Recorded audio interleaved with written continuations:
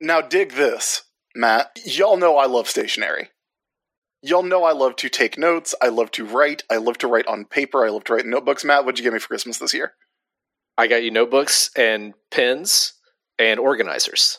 Correct. I love it. And I find that it genuinely helps me remember things better as opposed to typing them or like putting them on a text file or whatever.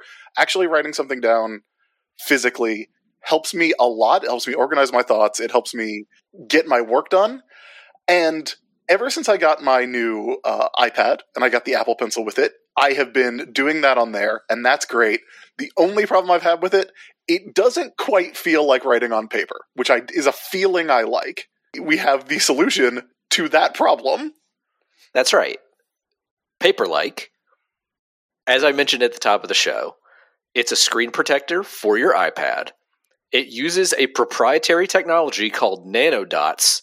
With those nanodots, you feel the natural resistance of paper on your iPad screen. It is a paper-like feeling on your iPad.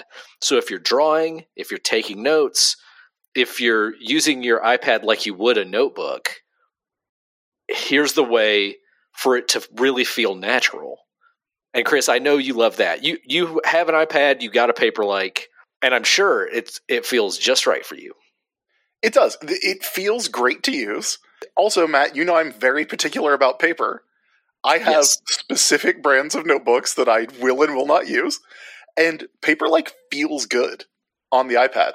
They also make accessories for the pencil to make the pencil a little more comfortable to hold.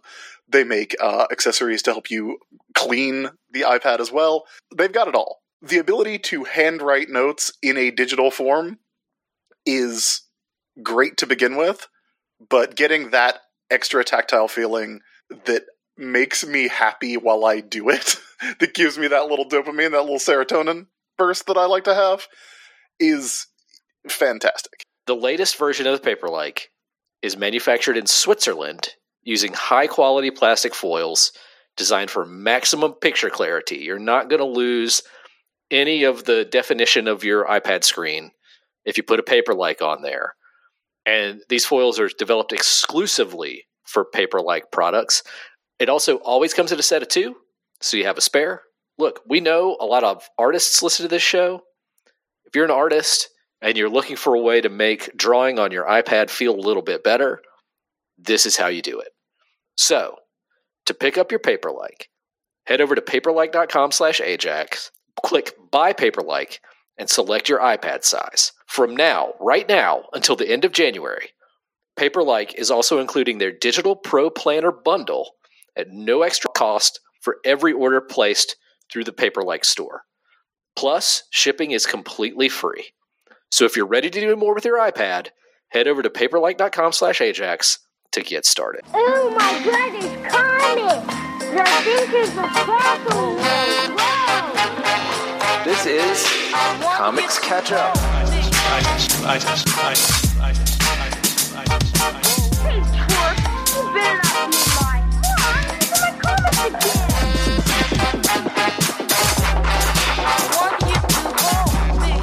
Where we read comics suggested by you, the listeners of War Rocket Ajax, that we have missed. Oh, hi. I didn't see you there. In fact, I haven't seen you for a while, so I'm glad you're here to Comics Catch Up. My name is Chris Sims. With me, as always, is Matt Wilson. This is the show where we read comics that we might have missed out on, whether it was recently or 30 years ago. Yeah, and on this episode, we actually have an example of each. Isn't that something? Yeah, it's almost like I planned that when I gave that setup. It's almost like this ain't my first fucking rodeo, bud. That's right. Consummate professionals over here. I decided this is the year that I get real hostile to you for no reason. Yeah, I was not insinuating anything. I was letting the audience know that, yes, we're reading 2 stories on... As always, Matt Wilson thinks he's fucking better than me. We are reading 2 stories on Comics Catch Up this time around. Now, if you're a regular listener to this show and our regular weekly Warrock and Ajax show, you might have heard us mention that we were considering reading the Jack Kirby comic Captain Victory. But Chris made the suggestion that we actually save that one until Jack Kirby's birthday, which would be in August. So that's what we're going to do. Because Chris absolutely doesn't want to read Jack Kirby's Eternals. Yeah. I've made my peace with that one on a few occasions, so... So what we're going to do is we're going to save Captain Victory and the Galactic... What is it? The Galactic Rangers. Captain Victory and the Galactic Rangers until August. And this time, here in March, we're going to be reading 2 books that were suggested on our last Every Story Ever special that caught our attention. One is the N.D. Stevenson Boba Fett fan comic, This Place Was Home, which we have now reached the point where we're reading Boba Fett fan comics on the show. Yes, but like I said when this was brought up on the show, there's not a lot that could make me want to sit down and read a lengthy Boba Fett fan comic other than adding the phrase by N.D. Stevenson at the end of it. Yeah. That's the more recent story that we're going to be ranking on this catch-up. We're also going to be talking about the comic from 30 years ago that Chris mentioned, which is the Legend of the Chaos God story that ran throughout the Disney Adventures magazine, I believe, almost exactly 30 years ago. It has been reprinted in, I think it was one of the Fantagraphics books that reprinted a bunch of like Disney Adventures stuff. 1994, so 29 years ago is when these were originally published. And yeah, those are the 2 we're going to cover. They're both relatively short, so hopefully we can get through them with some speed. Chris, how about we start with the Boba Fett comic, which jumps back and forth between 2 time periods throughout.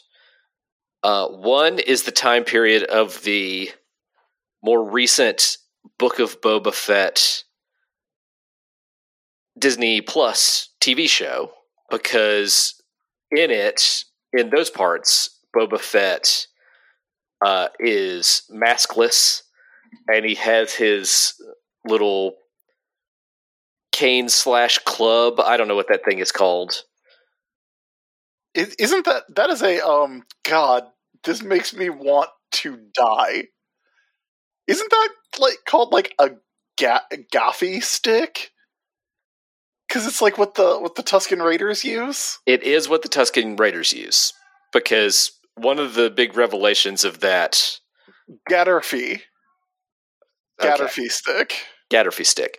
Or gaffy stick, according to fucking Wikipedia. I knew it. God almighty, I knew it.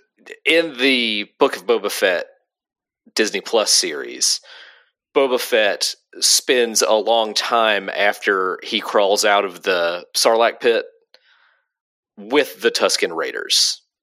Mm-hmm. And so that's how he ends up with the, as you say, gaffy stick.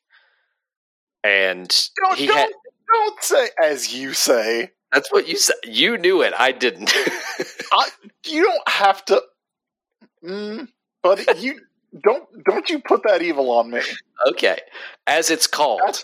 That's as George Lucas called it. As it's called, a gaffy stick.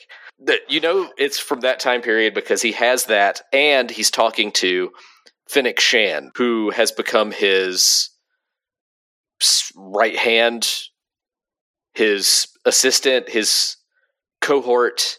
however you want to put it, Boba Fett and Fennec Shand are a team by the time period of the Book of Boba Fett. So there are parts set then where Boba Fett is telling this story from the past, and there are parts set just before Star Wars Episode 2, Attack of the Clones, that do a lot to flesh out the relationship between Boba Fett, his father Jango Fett, and a character that I had to go look up because I forgot all about her, Zam Wesell, who was the assassin who tried to kill, I think at the time she was Princess Amidala, at the beginning of Star Wars Episode 2, Attack of the Clones. I'm going to say this straight up, Chris. I read this Indy Stevenson story before I went back and reminded myself of the context, and I like it more without the context. Okay, what context? Like you like it more without having to remember the events of Star Wars Episode 2? Because you could say that about literally anything. That is correct, yes. Okay. Here's a thing that I know. I never gave a second thought to the character of Zam Wesell. And that is how I know that I am, in fact, a cishet man. Yeah. Because Zam Wesell is very important and beloved to a demographic with which I am very familiar, but not a part of, and that is people for whom the word cishet does not apply. Yeah. So Zam, for those listening that don't know or don't remember, for the straights out there, or the people who just have forgotten a lot of Star Wars Episode 2, Attack of the Clones, like I did. Zam is the assassin that Jango Fett hires to kill Padme Amidala at the beginning of that movie. Zam gets caught in the act of doing that and actually attempts to kill a different person altogether, like a stand-in for Padme, and tries to escape. There's a big chase. Kind of weird that that Padme Amidala, Padme podcast. I think it's said both ways in the movies, Padme and Padme. It's kind of weird that she basically has like the same, like she follows the same tactics as Saddam Hussein. Decoys, yeah, lots of decoys. Not the spider box, whatever they called it, but like, you know, we all watched Arrested Development in the mid-2000s. Oh, okay. Padme was, or Amidala, Queen Amidala, Princess Amidala, she was a senator by that point in the story. Right, she had been... This is the dumbest thing that ever happened in Star Wars, and that's saying a lot. The people of Naboo elected a queen to serve like a presidential-ish term at the age of 15, which, again, as someone who, as a devoted follower of our dear lady, Princess Serenity of the Moon, I support this. But then after being queen of the planet, elected, when her term ran out, she then pursued as an adult a career in politics by becoming a senator. Yes, so by this point in the story, she is a senator. There's a big chase through the streets, or through the skyways of Coruscant, where, you know, Obi-Wan and Anakin are chasing after Zam. They finally catch up to Zam. They're interrogating her. And before Zam can spill the beans, Jango, presumably kills her by shooting her in the neck. Mm-hmm.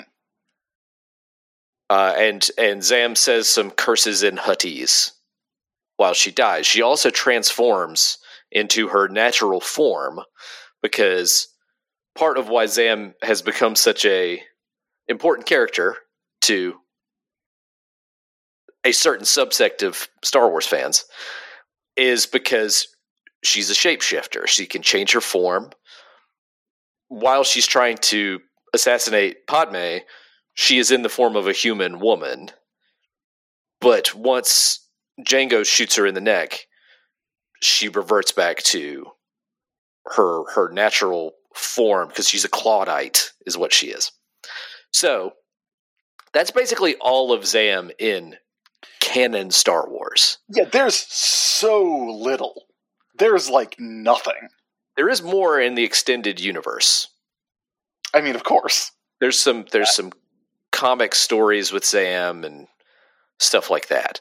But this N.D. Stevenson story makes Zam way more important, and also states that the death that we saw in Star Wars 2 Attack of the Clones is not her actual death. Yeah. In the same way that, like, there's honestly very little Boba Fett in Star Wars, like in Empire Strikes Back and Return of the Jedi, like, until very recently, yeah. Yeah, Boba Fett says nothing and then is eaten by a worm. Like, Boba Fett has one line in Empire Strikes Back. Does he? Yeah. Oh, he's just like, but what if he doesn't survive? Yeah, something like that, yeah. Yeah. Yeah, like, in the same way that Boba Fett is nothing, Zam Wesell is also nothing. But in the same way that people saw Boba Fett and were like, well, that guy's pretty cool. People saw Zam Wesell and were like, well, she's pretty cool. And from what I just anecdotally, as someone who has a lot of trans and non-binary friends, people like Zam Wesell. And no one, I think, was more of a devoted fan than N.D. Stevenson. And you know what? N.D. Stevenson does Zam Wesell so many favors in this story. Makes Zam Wesell so endearing, and when you read this story, you can't help but come away from it loving Zam. Yeah. No, Zam is great in this, and, like, super entertaining. Also, Jango Fett is great in this and super entertaining. Also, Little Boba Fett is great in this and is super entertaining. And this is a fan comic by a, very well-known, high-profile creator. But it is still a fan comic, and it should be canon. Like, all of this should be 1,000,000% canon. I mean, it's almost too fun to be canon. You know what I mean? Uh-huh. Like, part of it is, like, Zam is cussing. Like one of the they gags, smoke weed at one point. Yeah, one of the gags in here throughout is that, like, Zam is trying to be a good caretaker for Boba, but, like, Zam gets, like, kind of unintentionally pulled into the role of caretaker for Boba when Jango can't be around, or, just, like, Jango and Zam aren't really in a relationship, but they're close. They're very close friends. So Zam becomes this sort of, like, secondary caretaker for Boba. And Zam isn't especially great at it, because she's constantly letting cusses slip out. She's pulling, like, gags that maybe aren't appropriate for a small child, like pretending to have lost a limb. and being high at one point, yeah. It's it's endearing, because you can tell Zam really likes Boba and wants to do right by little Boba, but also isn't used to being around kids. And is more used to this life of, space mercenary life. space assassin life. It is a standard issue, wacky found family story, right? For sure, yeah. But in a way that is kind of undeniably Star Wars-y as well, and doesn't just it doesn't just kind of like take the characters into like an AU story, right? There's stuff in here about Boba being a clone and why Jango wanted a clone that we don't really get much of in the movie, and there's an encounter with one of the clones who maybe is then killed for being defective. Like it's very Star Warsy. It goes with what exists in the canon and is very additive to it, in a way that I find very appealing as someone who wants to like Star Wars often. Like, even when Star Wars makes it difficult for me, I do want to like it, because I know what a fucking gaffy stick is, and I'll never get that part of my brain back. I want it to be worth something. Thank you, Andor. Well, you can tell that Indy Stevenson is really trying to make it fit, right? Yeah. Because this doesn't just say Zam is alive. I don't care how, but Zam is alive. It comes up with an explanation for Sam to be alive. Yeah. And because Jango, too. Which, the Jango being alive at the end makes so much sense that it's one of those things where, okay, I remember being a kid. I've told this story before. But I had a trading card of Boba Fett, right? No, wait. Jango's not alive at the end. Yeah, he is. Boba's alive. No, Jango's alive. They're all alive. I don't think Jango's alive at the end. Jango sends a clone, and that's who to Geonosis, and that's who gets his head cut off by Samuel L. Jackson. Huh. Okay. Well, Jango doesn't appear in the scene. No, doesn't appear in the scene. But I believe we are meant to assume that if Jango's not alive at the end of this, Jango survives that, and gets to, like, you know, that's okay. That's a little unclear, because Zam and Boba in the future, or in the present, as you would call it, whatever you want to call it, talk about Jango as if he's dead. Mm-hmm. So I don't know if Jango's alive or not. That's interesting. I didn't even think about that. Like the clone, like the defective clone scene. It's kind of stated, like it's brought up in that scene where he's like, okay, yeah, that clone, the memory implant was successful. He thinks he's me. He's gonna go off to fucking Geonosis, yeah. For the scene where, in the gladiatorial arena that we have, where Kit Fisto shows up and is just all smiles. He loves to have fun. Yeah, there it is. The Kaminoans assure me that the memory implantation process was a success. The decoys will think they're us. Yeah. So if he doesn't, like, if he's not alive at the end, he at least survives longer than his canon death, which, you know, much like Boba Fett gets fucking eaten by a worm. And then everybody's like, nah, I don't think so. That doesn't seem right. Yeah. And so in Book of Boba Fett, he literally just crawled out. Yeah. When I was a kid, I had a Boba Fett trading card. And, you know, it was one of those things, and it said, nothing is known about this mysterious bounty hunter, except that, you know, he's one of the most feared bounty hunters, but he's very mysterious. We only know that he first appeared during the Clone Wars, and for some reason, has a grudge against Han Solo. And I read that, and at like 6 or whatever, I was like, oh, he's a clone of Han Solo. Got it. And that was just in my head for my entire childhood, until it was revealed that he was actually a clone of another guy. Yeah, and all the clones were of the same guy. Yeah. which is much the least interesting way to have a clone war. But don't get me started. Don't get me started. Yeah. Clone Wars was just a cool thing somebody said in those movies. I mean, Carrie Fisher said it.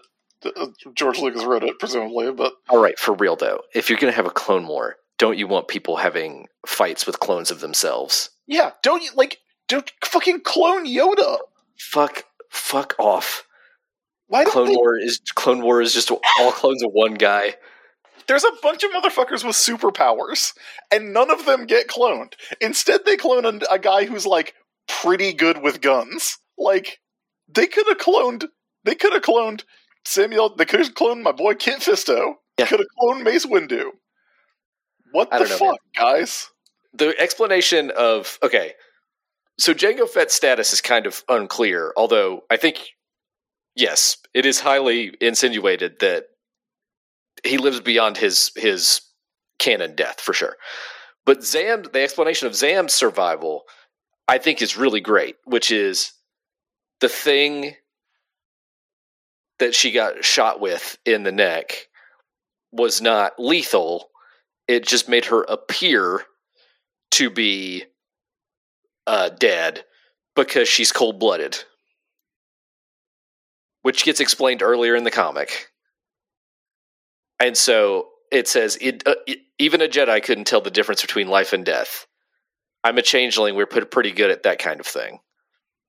So she explains that, and that, like, the last thing she said in Huttese was, it was just a job. So then she can surprise Boba, like, fucking 40 years later, and show up in the guise of Fennec to be like, yep, I've been alive this whole time. It's fucking good. It's easily, I could say this, not having read most of the extended universe stuff, it's easily the best thing with the character of Zam Wesell in it. I have a hard time imagining a better Zam Wesell story than this. Yeah. Oh, what I was saying, just real quick. This cool guy is introduced, and then has one fight with Obi-Wan Kenobi, and then the basically third time we see him, he just dies immediately. But also, you have a bunch of dudes who look exactly like him. That makes so much sense to be like, yeah, he didn't really die. That makes so much sense that, Stevenson was sitting in the theater going, right, so that's a clone. Because they wouldn't, it doesn't make sense to just kill that guy off. Or at the very least, Indy Stevenson later had the thought of, what if that Jango Fett who died was a clone? Because I can't imagine sitting in the theater watching Star Wars Episode 2 Attack of the Clones and thinking anything other than, why does he hate sand so much? I think he's pretty clear with why he hates sand, Matt. It gets everywhere. Not comfortable. It's rough, it's coarse, and it gets everywhere. Yeah, look, tell me, we all made fun of that, but tell me this, is he fucking wrong? I mean, it's not what he says, it's how he says it. That's the problem. I mean, that's so much of that movie. It's like, why did Natalie Portman sit up like that? That got changed in the DVD release. There's a part of Attack of the Clones where, like, Padme is knocked out, and, like, I forget who walks over and tries to, like, wake her up, and she just sits up like a bolt in the theatrical release of that movie. And I swear in the DVD release they used a different take where she, like, takes up a little more time to sit up. Wow. Yeah, this is undoubtedly the best thing with Zam Wesell in it. It might be the best thing with Jango Fett in it. It might be the best thing with Fennec Shand in it. I wouldn't know. It's pretty close to the best thing with Boba Fett. That probably true. But again, I have not watched BOFA. A Book of Boba Fett. Yeah. It's my acronym for it. BOFA. BOFA. Hey, you seen BOFA?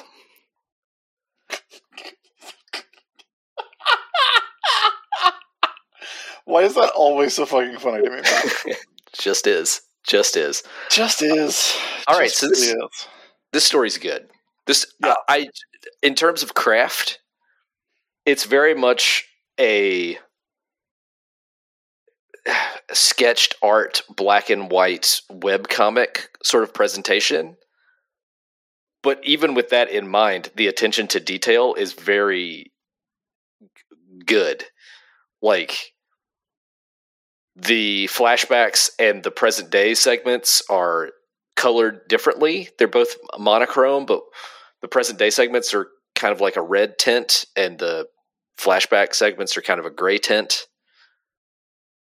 It's just really well done. Yeah. Yeah. I literally could not say anything else about it. So it's really good. So I read it the night that we were talking about it on the show. I read it, and then I went into the bedroom, and it took me longer than I thought, because it's also like it's a piece of comics. Yeah, I mean, I realized as I was looking at it that we couldn't read it on the special. Yeah, because it is pretty lengthy to be like a single webcomic story. Yeah, it's that infinite canvas. When Scott McCloud invented webcomics, this is what he envisioned. He was like, one day we're going to get we'll use this new medium and the infinite canvas to tell stories about underserved Star Wars characters. And his dream came true. And his dreams really do come true, man. Were you going to say something else, or should we go ahead and rank this? Do we want to rank it now, or do we want to rank them both at the end? Yeah, okay. Let's rank them both at the end. Let's talk for a bit about Legend of the Chaos. I went into the bedroom, and I was like, "Hey, have you read any Stevenson's Boba Fett fan comic?" And my wife went, "Yeah." Wow, which I thought was very funny. Wow. Yeah, Stacey was on the train, man. I think it's one of those things that got shared around a lot at a time when I was not looking at Twitter very much. Yeah, and again, maybe shared among communities that my beloved wife is a part of, but that I am not. Well, it was also published on February 17th, 2022, a time when I was not looking at Twitter, like, at all. So, yeah, probably a mix of those two things. Yeah. Let's talk about Legend of the Chaos God for a little while. Legend of the Chaos God is by Bobby J.G. Weiss, written by, and illustrated by Cosme Quartieri. And while I do think it is a pretty good story, I'm just going to say up front, it does not quite live up to the promise of a story that's called Legend of the Chaos God. Yeah, it's disappointing, but how could it not be? That title has a lot to live up to. And it's pretty good. It's not what you hope to get from a story called Legend of the Chaos God. You want to just spin through the story real quick? Like, what happens? Like Tailspin my way through the story? Yeah, I'm going to sing a little bit of each show's theme song as we go through them. Okay. So yeah, part 1, it's a 5-part story. Part 1 is Tailspin. Oh yeah. So, Tailspin... Can we just talk for a second about how buck fucking wild the premise of Tailspin is? Tailspin is a cartoon where the bear Baloo from the Jungle Book flies a seaplane in the 40s. Well, but it's not... Okay. You and I had a conversation about this already.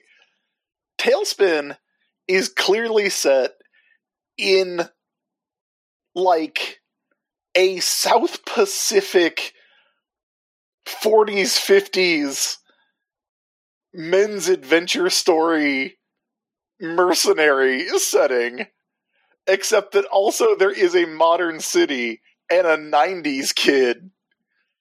And it's, according to later in the story, 30 years ago in the 90s. So the 60s? I think they say 50 years ago. I was almost positive they said 30 years ago. Now I have to check and make sure. I'm pretty sure it does say 50 years ago. Well, the young professor, what's his name, does not seem like he is an old 70, man. 60. Yeah. That's true. So, it's such a first of all, it's such a fucking insane premise because it's the Jungle Book characters as air pirates. It's and, okay. It is stated to have been 50 years ago. Okay. Wild. So it is the 40s. Yeah. Tailspin is in the 40s. Fucking Rebecca is Kirstie Alley. She's Kirstie Alley in Cheers. That's exactly what she is. She's a go-getter businesswoman. Yeah, she is dressed like Kirstie Alley in Cheers. And it has the haircut as well. Yeah. And I don't know, man. I do not know. Tailspin is wild. When I was a kid and I used to watch it, I didn't have any conception that it was set in the 1940s. I just thought this bear was flying a plane around. But the stuff in the city is all Art Deco and shit. Yeah. This is in Wikipedia. Initially, Disney simply commissioned Megan and Zaslav with creating a 30-minute animated program for them with no requirements as to what the show should be about.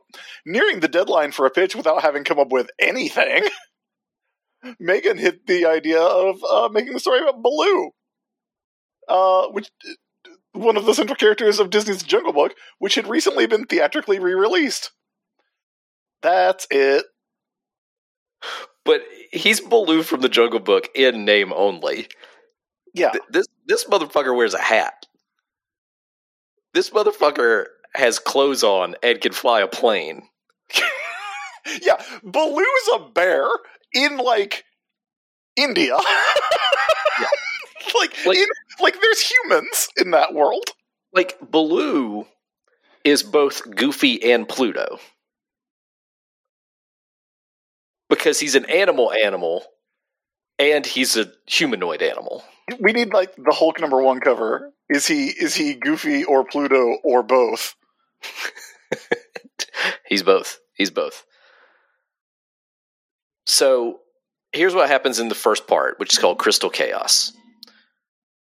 Baloo, Kit, who is the 90s kid, and Molly, who is Rebecca's daughter, they're flying on a delivery run to bring supplies to an island called Rackenroon to a professor. Good job. To a professor named Simon Potsherd. Because Simon Potsherd is one of those explorers from the 1940s who just raids ancient cultures. Yeah. In his defense, Rackenroon was destroyed. Right. So he's gathered up all these artifacts from Rackenroon in the Temple of Dummingloom to bring them back for a display in a museum. They are attacked. Baloo and Kit and Molly are attacked by air pirates led by Don Carnage. Carnage. Yeah, Don Carnage. That's right, Don Carnage. Who wants to steal the artifacts, so they have to do some fancy flying to avoid the sky pirates, the air pirates. And in the process of the fancy flying, they knock over a barrel that has inside of it a gemstone, a red gemstone, and a gold setting.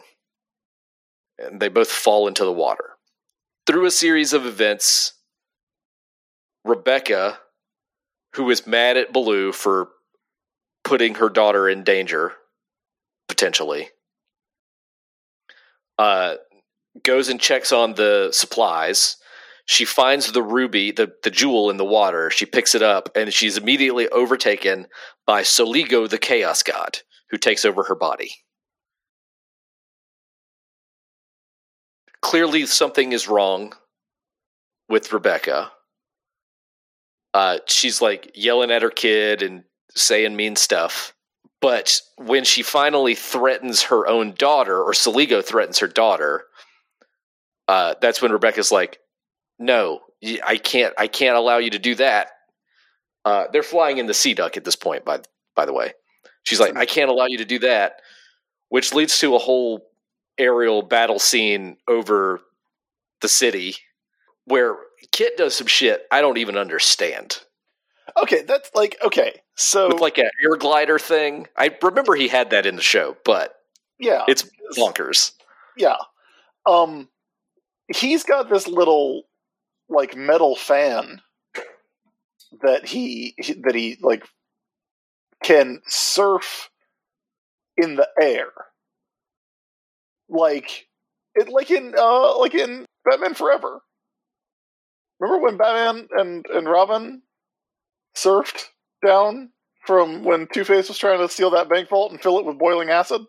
I do. That was just a thing in the 90s. People surfing on people thought you could just, like, hang glide on basically a metal croissant. That is not true. No. Don't try that. But yeah, like, that was kind of like his deal, which I always thought was cool as a kid, because I used to watch Tailspin as a kid. I like Tailspin. I still think, like, Air Pirates and those GB-looking ass planes are really cool as hell. And, I still like that aesthetic of, like, kind of 40s adventure that literally, in the way that, like, your detective thing comes from, what is it, a show about? A show Dog City. about a dog? Yeah. Dog City. A show I've never heard of outside of you talking to me about it. It's on YouTube. You can go watch it. By the way, side note, I have the only time I have ever heard your accent come out harder than when you just said fancy flying was when you asked me for an eclair that one time. And you are, I believe, stone cold sober at the moment. I am in fact. But if I'm talking about fancy flying. I liked it, Matt. I think my accent is getting thicker as I get older, and I think you should really lean in. Okay, I'll think about it. Anyway, like, even as a kid, I was like, but that doesn't make any fucking sense. Like, why? How can he surf on nothing? It's nonsense, yeah. Anyway, long story short, Molly resists the power of Soligo, the Chaos God, which is not saying much for Soligo, the Chaos God. And once she resists Did you say Rebecca? Did you say Rebecca? Did I say Molly? I meant Rebecca. I think you might have said Molly. Molly's her daughter. I meant Rebecca. I don't remember her having a daughter either. Molly actually attacks Rebecca, or like tackles her, and knocks the gem out of her grasp, allowing her to resist the power of Soligo, the Chaos God, which leads Baloo to determine that this crystal, this gem, is too powerful for anyone to touch, including the professor. And so he just throws the gem and its setting out into the ocean, where it stays, presumably, for 50 years. Yeah, I do kind of love that their solution to this whole thing is, I don't know, just fucking throw it in the ocean. Yep, that's what they do. And it does stay in the ocean for 50 years until part 2, To Half and Half Not, a Chip and Dale story, in which some fishermen fish the gem and the setting out of the water, and it is then brought to the Rack and Rune exhibit at the museum, where Chip and Dale and Monterey Jack and Gadget just happen to be, because they know that Fat Cat is going to be showing up at the museum to steal some stuff, and they want to stop him. Here's my first problem with this. We miss a chapter. And we miss a chapter because of how the story is laid out, where it's like one thing for each of the Disney afternoon shows. Yeah. Because between Tailspin and Chip and Dale, it is stated later on in the story that Scrooge McDuck, famous adventurer, recovered this artifact. And that's right. Cool story I'd like to know about. That's right. So I kept talking about the crystal and the setting. It was just the crystal that Rebecca fished out of the water in the first part.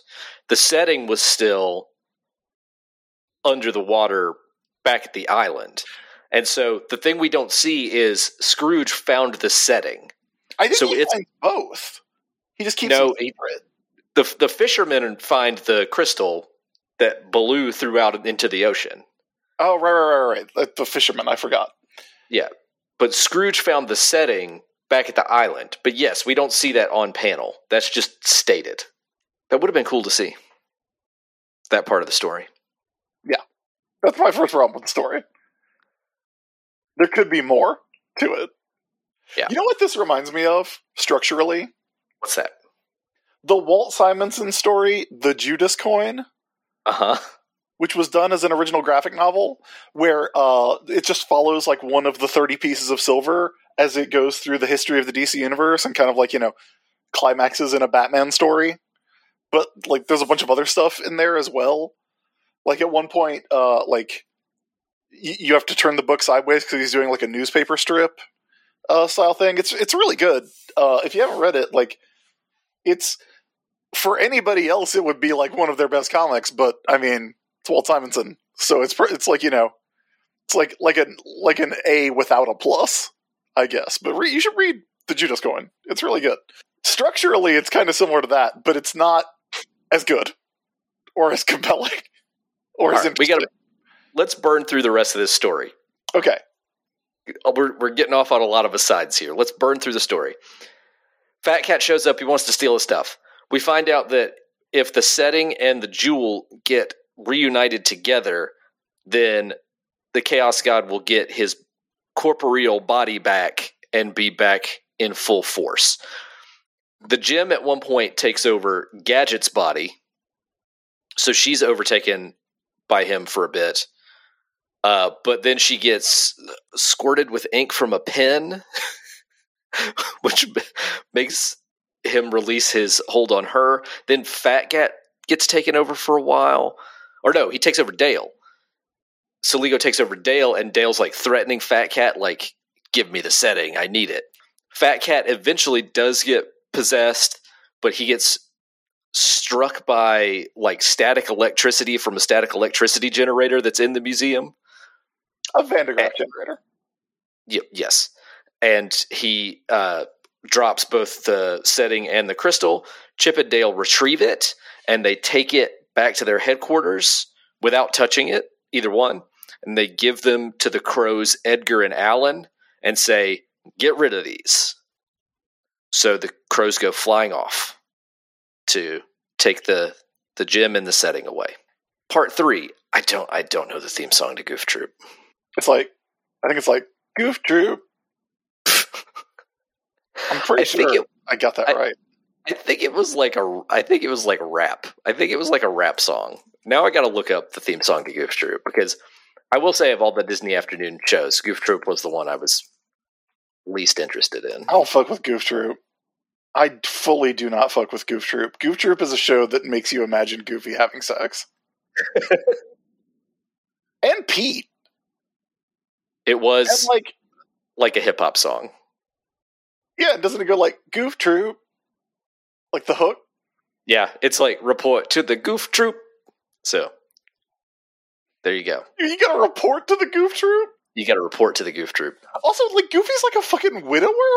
That's fucked up, dude. All right. Part 3, Spookus Ex Machina. Also, why is Pete's wife hot? Why can't Pete's wife be hot?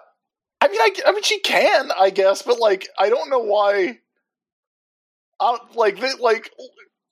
They clearly made Pete's wife hot. Okay, I don't think it's wrong for Pete's wife to be hot. I think it's weird that she's hot and demanding.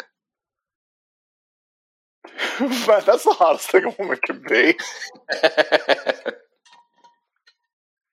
Okay, so part 3, the Goof Troop part, the part of this story that fits the worst. The crows, they're like, oh, these bags, these burlap sacks with the gem in the setting are getting too heavy. We got to drop them. So they do, and when they drop the crystal, it lands in the radiator of Pete's new car, which is a solid gold car that he has purchased to impress his hot wife. Is he trying to impress her, or is he trying to get her? He's trying to impress her so that she won't be mad that he spent all of his money on this late model Cadillac made of solid gold with robot arms and shit. Yeah, I guess it's both things. But it seems like more than anything, he just wants to impress her. And this car is a bonkers car. Hey, Matt, I just want you to know. Yeah. First of all, this show presents a world in which Goofy's name is Goofer G. Goof. Yeah. Which is I knew fucking bad. Also, Pete's name is Peter Pete. That sucks. Third of all, if you Google Peg Pete, because Peg used to be Peg Leg Pete, so his wife is Peg Pete. That's kind of a good joke. You're gonna get a lot of cosplay. That I'm not following these links, but it definitely goes to OnlyFans. That is a very specific fetish. Yeah, it's nice to know that it's not just me who is like, why is this weird dog lady so hot, though? So this car, it's like the Cybertruck before the Cybertruck, because it like washes itself and has a brain. It's a self-aware car. Yeah. It also sucks and should be destroyed like the Cybertruck. Yeah. And Pete shows this to his wife, and his wife is like, wow, this is a great car. Overnight, the Chaos God takes over the car, and it attacks Goofy. It also finds out by overhearing a news report that the setting for the crystal has landed in Duckburg. And Goofy realizes that the car is sentient and being controlled by a malevolent force, which leads to a sitcom-style thing where he and Pete try to exorcise the car using garlic and various things.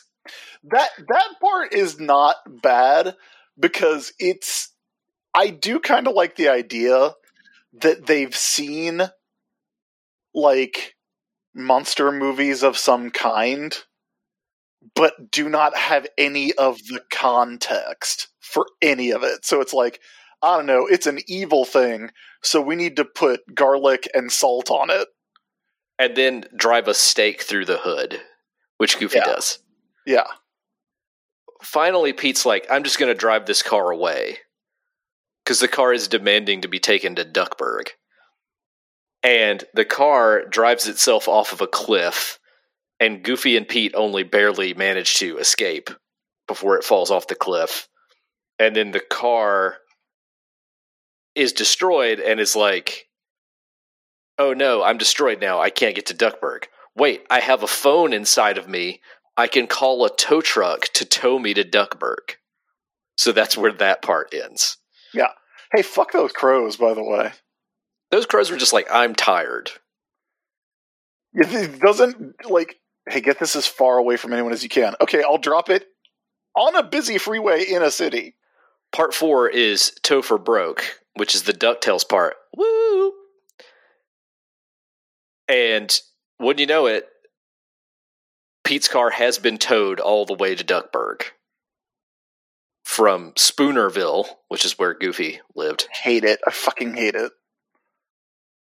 Fenton, also known as Gizmo Duck, is calling Scrooge on the phone to be like, hey, this car got towed here, and they said you asked for it to be towed here. And Scrooge is like, the fuck I did. I did not. And Fenton's like, well, I don't know what to do. The tow truck driver's asking for money. And finally Fenton's like, hey, tow truck driver, could you just go stay in a hotel while we get this worked out? Which he does. Then Fenton hears something inside the hood of the car calling for help.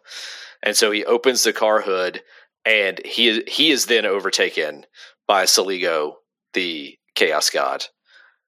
And he is transformed into Gizmo Duck, so now the Chaos God is in the form of Gizmo Duck, who knows that the setting for the crystal is inside Scrooge's money bin, because Scrooge mentioned that.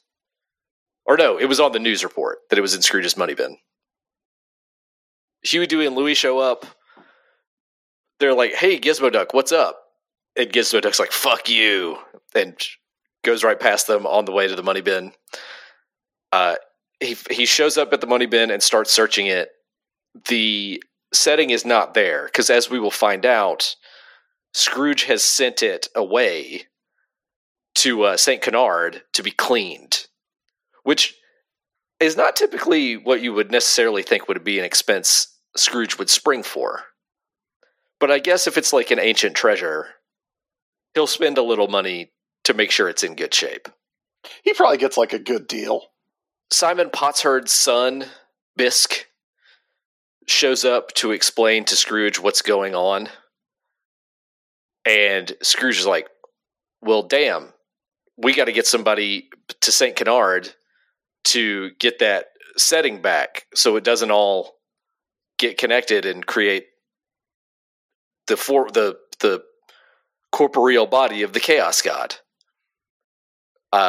There's a whole like flashback sequence where we learn about a wizard named Deshane who created this crystal to imprison Saligo. And he split it into the setting and the gem and then he put it inside of a big clay tablet to keep those halves separated forever. But then Simon Potsherd, the professor, took those pieces out to study them. And he says only magic can stop the Chaos God. So Scrooge basically just ends up saying, okay, Fenton, because Fenton has lost the influence of the Chaos God. I forget even how that happened. But he says, Fenton, get to St. Canard as quick as you can. And that's where we leave that one. Mm-hmm. Part 5, Rain and Thunder, which is the Darkwing Duck chapter. Better watch out, you bad boys. As much as they... I always remember from that song, so I was hoping you would do that part, but then I had to. Yeah, I definitely remember that lyric. Don't doubt it for a second. I definitely remember Better Watch Out, You Bad Boys. So anyway, Darkwing Duck in St. Canard gets a call from Shush explaining, hey, I need you to go to a jeweler and pick up a piece of jewelry that's there. And Darkwing Duck's like, that doesn't seem like a very important task. And the guy from Shush is like, well, it is. Do you remember what Shush stands for? I don't. Okay, now I gotta look it up. Yeah, I'm looking it up right now. It is... Oh, the Disney Wiki is not giving me the the abbreviation, what the abbreviation stands for. It's an agency so secret that nobody knows what it stands for. Oh, okay. But that just means nobody came up with it. Yeah, that is what that means. It's a parody of S.H.I.E.L.D., right? Like, it's S.H.I.E.L.D., Uncle, Control. Yeah. That's all that. Anyway, long story short, in this Darkwing Duck story, the gym, despite Darkwing Duck and Gizmo Duck's best efforts, the gym and the setting get put together. And so we see the Chaos God at his full power, which is just making a bunch of shit fly around. That's what the Chaos God does. I mean, that is pretty chaotic. Yes, it is. It is basically the dictionary definition of chaos. There's a panel of people freaking out as fruit and hardware comes out of store windows. Hey, Google suggested a search for Peg Pete Kingdom Hearts, which does not appear to actually exist. Her status is unknown in the world of Kingdom Hearts, but I'm getting a lot of shots of like Pete, like an old timey cartoon, like a Oswald the Lucky Rabbit ass, like Steamboat Willie ass cartoon. I'm gonna send it to you real quick. Does Kingdom Hearts rule? Because that looks great. I mean, I think there is a Steamboat Willie world in Kingdom Hearts. That's great. If that's what you're into, then yeah, maybe you're secretly really into Kingdom Hearts. Well, I think you can tell what I'm into by the other picture that I sent you, Matt. I'm not going to talk about that. It's just for you and me. It's Peg Pete. If you Google Peg Pete, you'll get there, I'm sure. Yep. You absolutely will. All right, so another thing that the Chaos God does is he makes the lions outside the art museum come to life. This is the kind of stuff that the Chaos God is doing. A lot of like Disney afternoon level violence. Like knocking fire hydrants out from their places on the side of the road and stuff like that. And shooting vague lightning. Darkwing Duck eventually defeats the Chaos God by making him shoot into a satellite dish. And the lightning he shoots comes back to him and turns him back into the gym and the setting for it. Because, as we'll discover, the wizard who defeated Siligo the Chaos God the first time used a polished shield to do it. In much the same way. Just like Link. It's a very Link kind of move. It's a VL KOM for sure. Mm-hmm. It's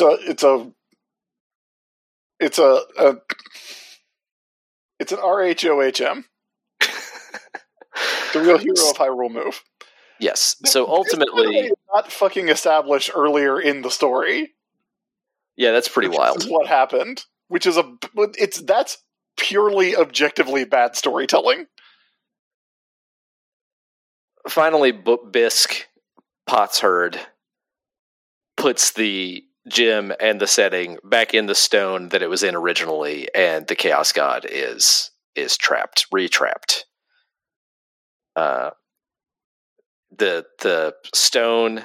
The final caption is, "Thus ends the legend of the Chaos God. The Jade safe was buried deep. The Jade block was placed in a safe and buried deep beneath the many treasures in the great money bin of Scrooge McDuck. The safe was never to be opened, never to be cataloged, only to be lost and forgotten, hopefully forever." So that is the end of the legend of the Chaos God. All right, Chris, time to rank these. The Zam Wessel story, This Place Was Home, is extremely good.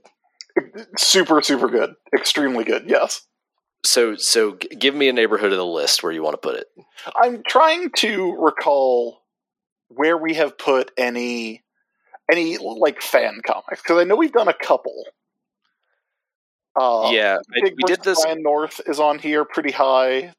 Yeah, Spider-Man playing basketball is on here, but I think a it's good better bit than lower. Spider-Man playing basketball, and I do do too. like Spider-Man playing basketball a lot. Yeah. We have Dumb Patrol on here by Benito and Kyle. Dumb Patrol is pretty good. Both of those are in the 700s, which is shocking because both of those are very good. Yeah, it's a top-heavy list. It's a top-heavy list, but I think this is better. I mean, I think it's probably better than I think it's probably better than Afterlife with Archie Volume 1, which was at 400. Okay. Jumping up to 350 just to see. That's JLA Rock of Ages. That's pretty fucking good, actually. That's Darkseid is. That's where Darkseid is comes from. So it's between 350 and 400. Okay. Is it better than Secret Wars 2015? Probably No, not. absolutely not. Is it better than when Nancy gets a loan to go to the circus? No. I do think it's better than I Killed Giants, which is 375. Okay. Is it... What's Spider-Man Going Straight by Roger Stern and John Romita Jr.? I think it is Amazing Spider-Man 226. That's a Black Cat story. That's a pretty good Spider-Man comic, as I recall. Let's see. Probably not as well. I mean, what about between Aztec the Ultimate Man 1 through 10 and Blue Beetle number 1 and 2, The Origin of Jaime Reyes? So you think this is better than the first All-Star Batman story, The Cursed Wheel? Yes, but I don't think it's as good as the John Rogers, Andrea DeVito D&D comic. Okay, so this will be at the new number 363. And it's called This Place Was Home. And I'll put in parentheses, N.D. Stevenson, Boba Fett fan comic. That is a hell of a good ranking for a fan comic. Yeah, Stevenson's really fucking good, y'all. Yeah. All right, now let's rank Legend of the Chaos God, which I think may have been damned by high expectations. The title's so good. This title is so good. I texted you about this. I was like, hey, did Darkwing Duck suck? Like, as a person? Because I remember, like, thinking he was cool as hell, because he's like, the Shadow meets Batman, but he's a duck. But, like, in that comic, he kind of, like, sucks real bad. Like, I know the show was an action comedy, but, like, did he suck? Is he a bad superhero? He just kind of lucks into a solution, right? It's very Inspector Gadget-y. Yeah. And I feel like that is true of a lot of Darkwing Duck stories. Well, he just kind of wins by blind luck. But I don't really remember all that well. I would really have to go back and watch the show to know for sure. We were talking about those stories in the 700s, like Dumb Patrol. I don't think this is that good. Yeah, definitely not. No. I'm thinking this is a 4-digit story. Yeah, which is a bummer because I wanted to like it so much, and I know people listening to this have nostalgic attachment to this. I mean, like, that's not necessarily bad. It's not quite what you want it to be because it is 5 individual stories that never actually cross over in the way that you want it to be. Like, you want it to be Darkwing Duck, Scrooge McDuck, Chip and Dale. Like, there needs to be Legend of the Chaos God Omega, right? There needs to be, like, Legend of the Chaos God Alpha, which is where we get, like, Scrooge finding out about this story that sets up the whole reflective shield thing, and then there needs to be an Omega where like everybody comes together. This needs to be structured like Seven Soldiers, is what it is. Except you can't put Tailspin in because it takes place 50 years earlier. That's the one thing you can't do. All right, Chris, speaking of nostalgia comics, Pizza Hut X-Men 1 through 4 is at 1056. How does this rank against that? It's not as good. It's definitely not. Pizza Hut X-Men, come on. It's definitely not as good as that. Okay. It's better than Combo Man. Okay, Combo Man is at 1099. Mm-hmm. So we're looking between 1056 and 1099. Yeah, it's a real tax season episode over here. I think it's better than Omega the Unknown, but it's not as good as Weapon Brown, which is also kind of a fan comic. All right, so at the new number 1077 is Legend of the Chaos God, and I'll just put in parentheses Disney Adventures, and we'll know what that is. And that's that. We have caught up on those two comics. One, extremely good. One that we really thought had a mega rad title that kind of didn't live up to the hype. But wasn't bad. I mean, it wasn't... I'm not going to say it sucks, because it doesn't suck. But it's called Legend of the Chaos God. Yeah. Come on, that's like... You want him to be fighting, like, with fucking Warhammer shit, right? You want him covered in skulls? Yeah, you want him, like... at least putting Darkwing Duck on Darkwing Duck's head on Scrooge McDuck's body, and vice versa. Yeah, you want him like crucifying Launchpad, like they did with Angel in the Mutant Massacre, the Fall of the Mutants. You want Launchpad to be crucified on a symbol. King, is this symbolic? Love it. All right, folks. That's catch up for this month, for March. We hope you enjoyed it. If you heard some dogs and cats, that's just how it go.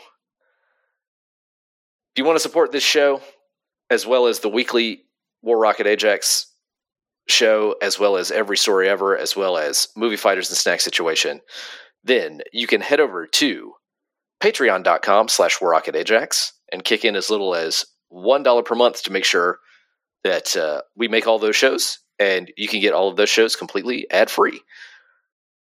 You can email us at warrocketpodcast@gmail.com if you have a catch-up suggestion or if you want to sponsor the show. That's the place to do that. We're on Twitter at warrocketpod. We're on Tumblr at warrocketpodcast.tumblr.com. And we have a Discord that you have to be invited to be a part of, so ask us for an invitation, and we'll get you on to the Discord.